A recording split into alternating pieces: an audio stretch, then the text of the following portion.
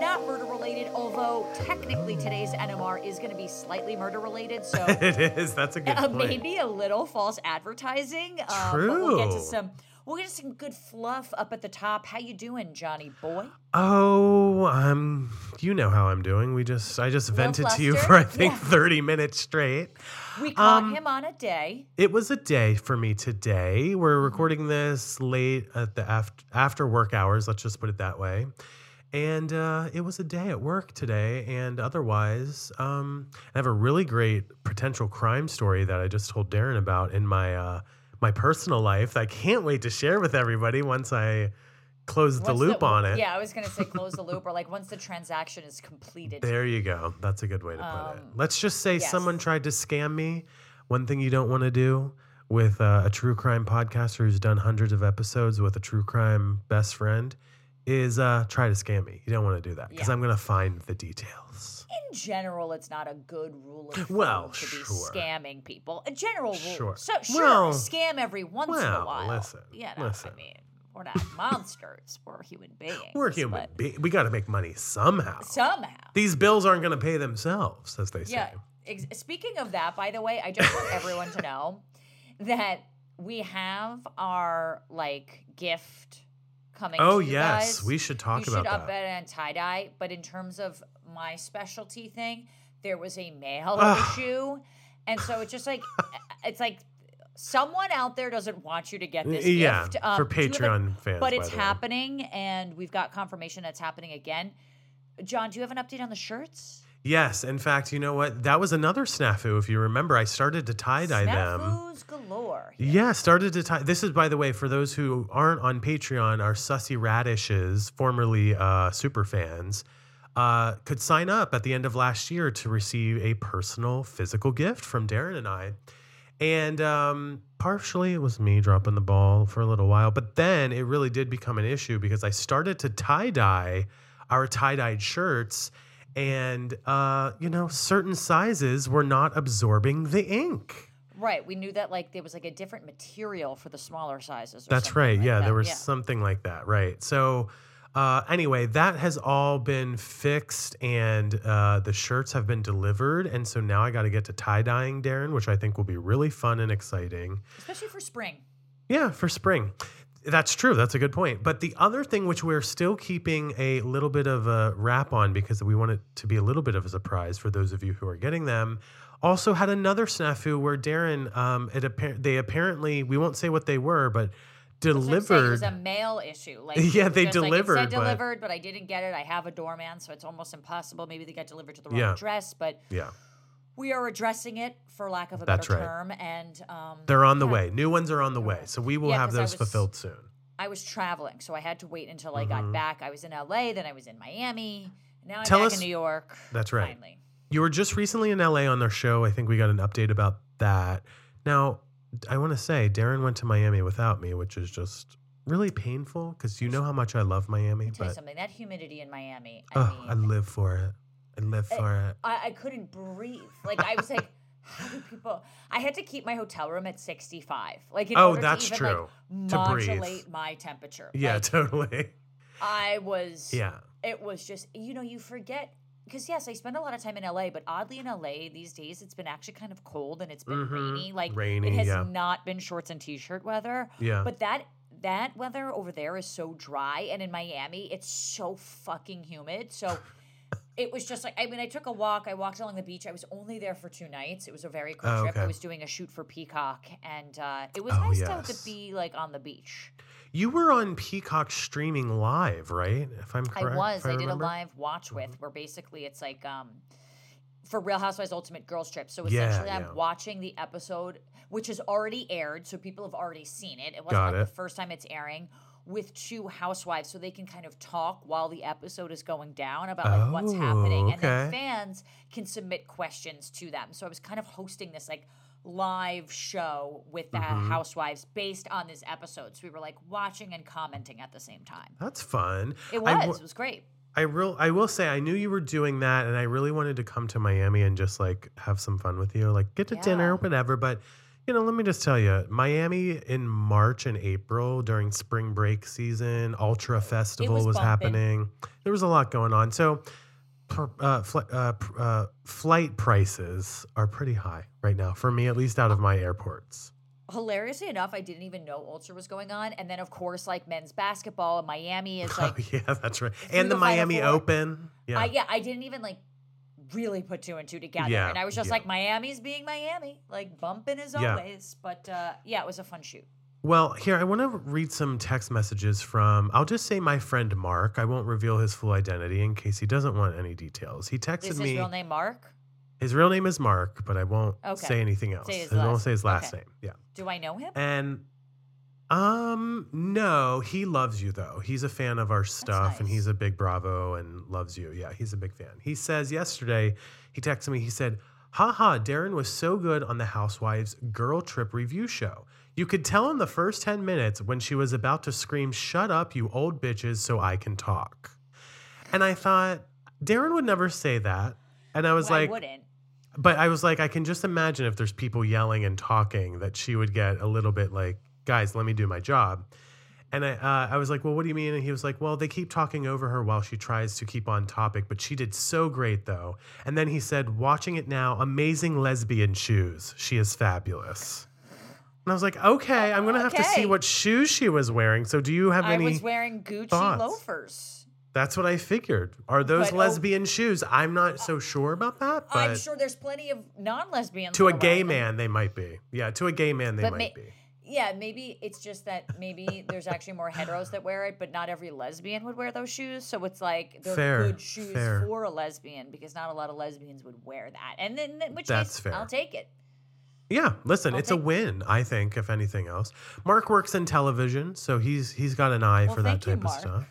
Yeah, I appreciate the support, but it was very fun, and we ended up coordinating outfits, which was also kind of nice. But enough riffraff because we actually have to get to a huge topic at hand that we wanted to talk about. Because listen, John and I had to record later during the week. We normally record on a Monday. I'm actually happy we're recording later this week so we could hit this news.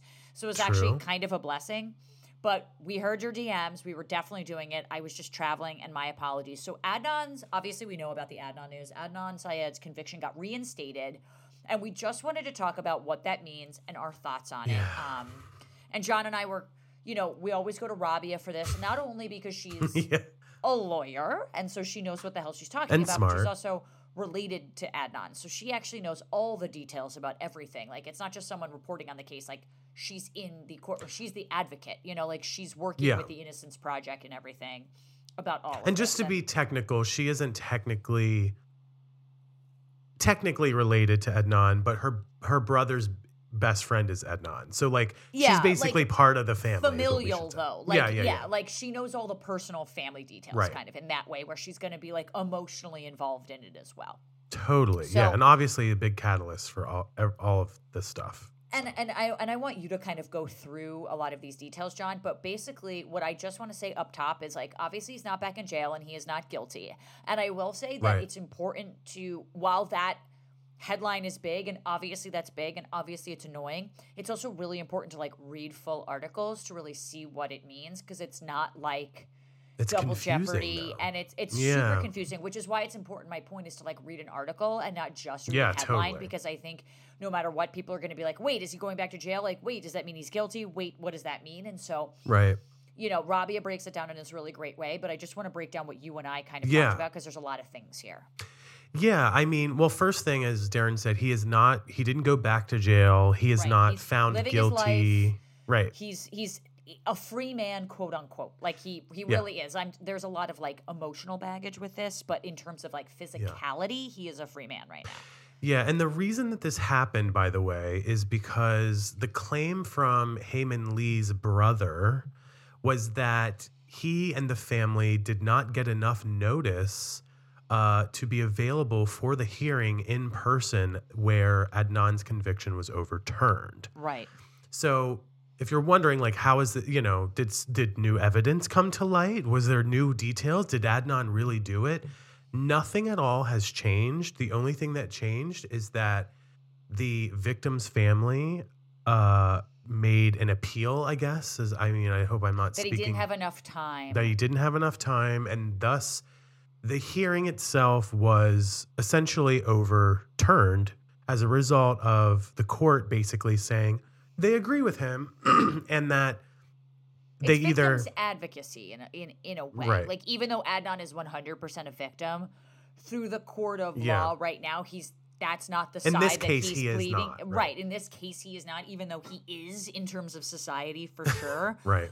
And the interesting thing here is that I thought the brother was going to be like, okay, if I can't make it, essentially, if he was notified a week prior, all of this would have been a wash and it would have been fine. And we'll get to even the fact that he's never shown up to anything, which is not a judgment call. It's just that, like, why are you doing this now? Why now? Yeah. But then I thought he said that in the last minute he would join over Zoom. Well, he did. Which he did join over Zoom. So yeah.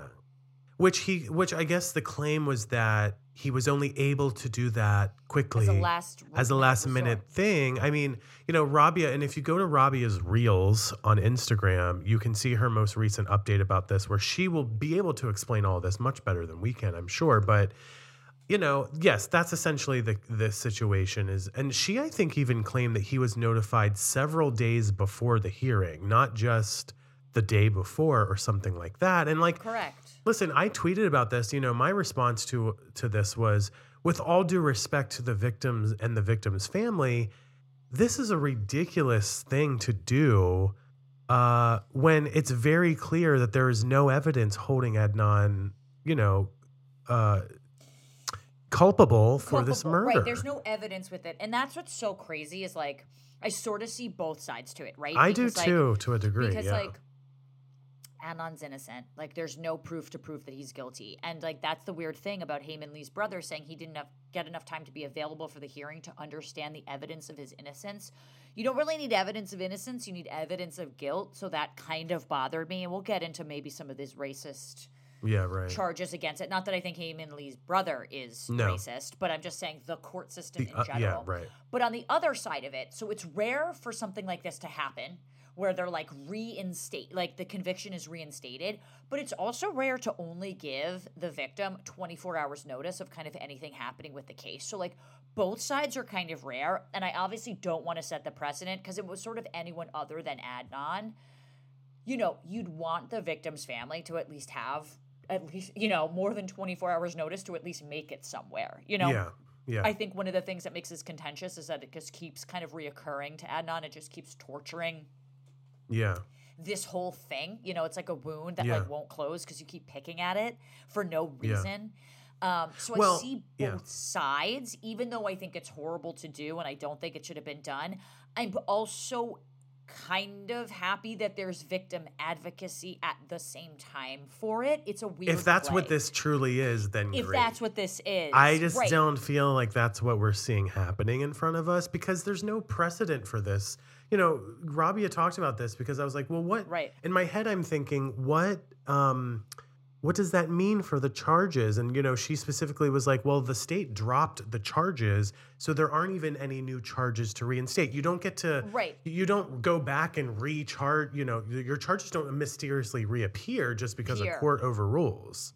So, and this is like basically saying that what Maryland decided like doesn't even matter. Yeah. And that's also the thing too, is like decades and resources and time spent to exonerate people, not just Adnan, but there's tons of innocent people sitting in jail. I mean, the Innocence Project was created for this. Just goes to show that like all of that work and time and resources can kind of just be overturned at the drop of a hat for really no reason. Yeah. And that's but it's also like, but is it, sorry, not to interrupt you, but just, so overturned, like, that's what I mean. Like, what are the ramifications of this, really? I mean, they can appeal it. They'll have the hearing again, this time potentially, I guess, with the brother there. And like you said, Darren, Rabia mentions, he nor the family had ever gone to any of the other hearings over the last 20 Not even like during years. Asia McClain. Like, not even like the main trial that Serial was kind of like based on. They didn't even go then. So, which you would think would be the one they should go to. So that's why I'm like, is this victims advocacy, or is this loophole that somehow will once again put Adnan in a very disturbing situation. I think we would feel emotionally differently about it if we didn't think Adnan was innocent, and we do. Like, at least we don't think he's guilty. I'll say that. Like, we don't think he's guilty. Like, I don't think that he deserves to serve time. In a court of law, yes. Yeah, correct. He didn't have a fair trial. I don't think that he's guilty at all. So, like, we see him as the victim in all of this. And that's also a problem, is that Hae-Min Lee's killer is still out there, you know, and that's something that Rabia has said, that she's like, she's not closed with this case either, because, like, that killer is still happening. And that's also what's frustrating, is because, you know, now there have been new laws about convicting basically juveniles, like, during murder. So given that precedent now, technically Adnan has already served time as a juvenile murderer. Like, he's already served his time, if that were the case. So he's not going to, I doubt he's going to go back to jail. There's no evidence to link him to it. I mean, and that's also the thing, like, there's been no DNA evidence on Hae-Min Lee to even show that they knew each other. You know, I mean, I know that they knew each other because they were dating, but, like, of course, there's no DNA on her at all. And Rabia sort of mentioned this. The guy that, like, had to pee in the woods, who stumbled on Hae-Min Lee's body, his DNA has never been tested. There hasn't been any question. There's been nothing. This shady character, I'm not saying he's guilty for sure, but, like, nothing with that is crazy to me. Really quickly, just to touch on the guy that found her body, if you guys remember and follow us on Patreon, I stumbled upon this exact location back in, when was that? In the fall or late summer or something? Ago, yeah. Something like that. And I just want to reiterate one last time. I mean, this is 2023. I don't know exactly what it looked like in 2000. When was that? 99, 98 or something. But there is let me reiterate this. There is no chance in hell that this man stopped at that exact location, walked 50 feet back into the woods to pee, of all things, and find her body. So anyway. Even if he did just pee, how are you not even testing the guy's DNA? Oh, my God, right. You know, they test every Tom, Dick, they test the mailman of somebody, like, delivering mail hours earlier, but you're not going to test the guy who actually found her. So there's just a lot here. Obviously, there's no evidence to prove beyond a reasonable doubt that Adnan is guilty of this crime. And there's no DNA evidence, by the way, which Darren was just saying. And, there's not really any evidence, period, let alone DNA evidence. So I don't think he's going to be, like, he's not going to go to prison or convicted. I just don't think that there's evidence to show that kind of at all. Yeah, definitely not for him. But it sounds like they have some sort of evidence in DNA of all these other people. And they, you know, I think Rabia, and I don't know if Rabia said this or if I just remember thinking this, is that they would not have dropped charges on Adnan if there weren't clear other evidence, especially toward pointing to another killer. They've hinted at it in the hearings. I think they're investigating it. That was the whole thing too around the Adnan Syed exoneration or whatever, was like, well, what's all this other stuff you're talking about that was never released to the public? Where are we at with that? Where did that? Yeah, and where's that at? I think this is more so about, like, serving it properly to Hae-Min Lee's brother, who's obviously still a victim because his sister was killed. And so that's what I think this is actually about. Definitely. But you know, there is some sort of, it's hard not to, and I'm not saying we can prove this, because I think it's really hard to prove these allegations unless there's something outright like the Holocaust, for example, to prove that this is based on racist notions. However, it is quite intriguing, and I think anybody really paying attention to this case, it'd be hard not to at least put two and two together of thinking that, like, if he wasn't Muslim, would this be happening? You know, if he was a rich white guy, would this be happening? And you know, one of the reasons that I think we can think of, which Rabia brought up, is that religion and ethnicity, his specific ethnicity of being Muslim, was brought up over 300 times in trial. Unbelievable. In his original trial. There's literally no reason why it should have been brought up at all, unless he was at a religious service or unless there was something that he was doing that would have exonerated him, like if he didn't eat meat and he was caught eating meat, like something that would like have helped prove the case. Otherwise, religion doesn't really play a part in this at all. So the fact that it was brought up 300 times in trial is trying to paint this person, and keep in mind, this is all happening around September 11th, 2001, where this trial is just going on, painting brown people specifically at this time as terrorists, you know, and so that is very racist, although it's, again, very hard to prove except what we kind of correlation doesn't imply causation, but there's a lot of No, it's shit definitely going on. I mean, especially when you look at all of they call them quote unquote dirty prosecutors, dirty cops or whatever, but all of the kind of cover-ups and problems and politics that happen in the not just Adnan case, but all the other exonerations that have happened, the police malpractice, if you will. Yeah. And how often that happens, especially, by the way, in Baltimore. I'm a Marylander. I lived in New York City when all this was, in the last 10 years when this was happening. But we all have heard, at least those of us in Maryland, about all the crazy stuff that's happening within the Baltimore Police Department. So Baltimore City Police Department, I should say.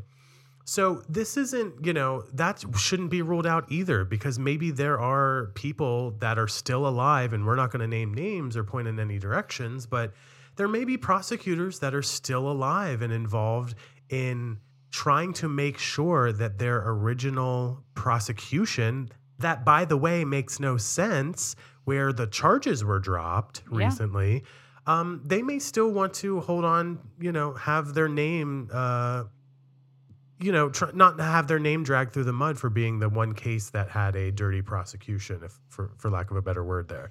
So there's a lot of things going on. I think, if it is just simply the brothers issue with not being there, it does make you wonder, like, the brother must really think that Adnan did this, right? Because why else would you work so diligently over something?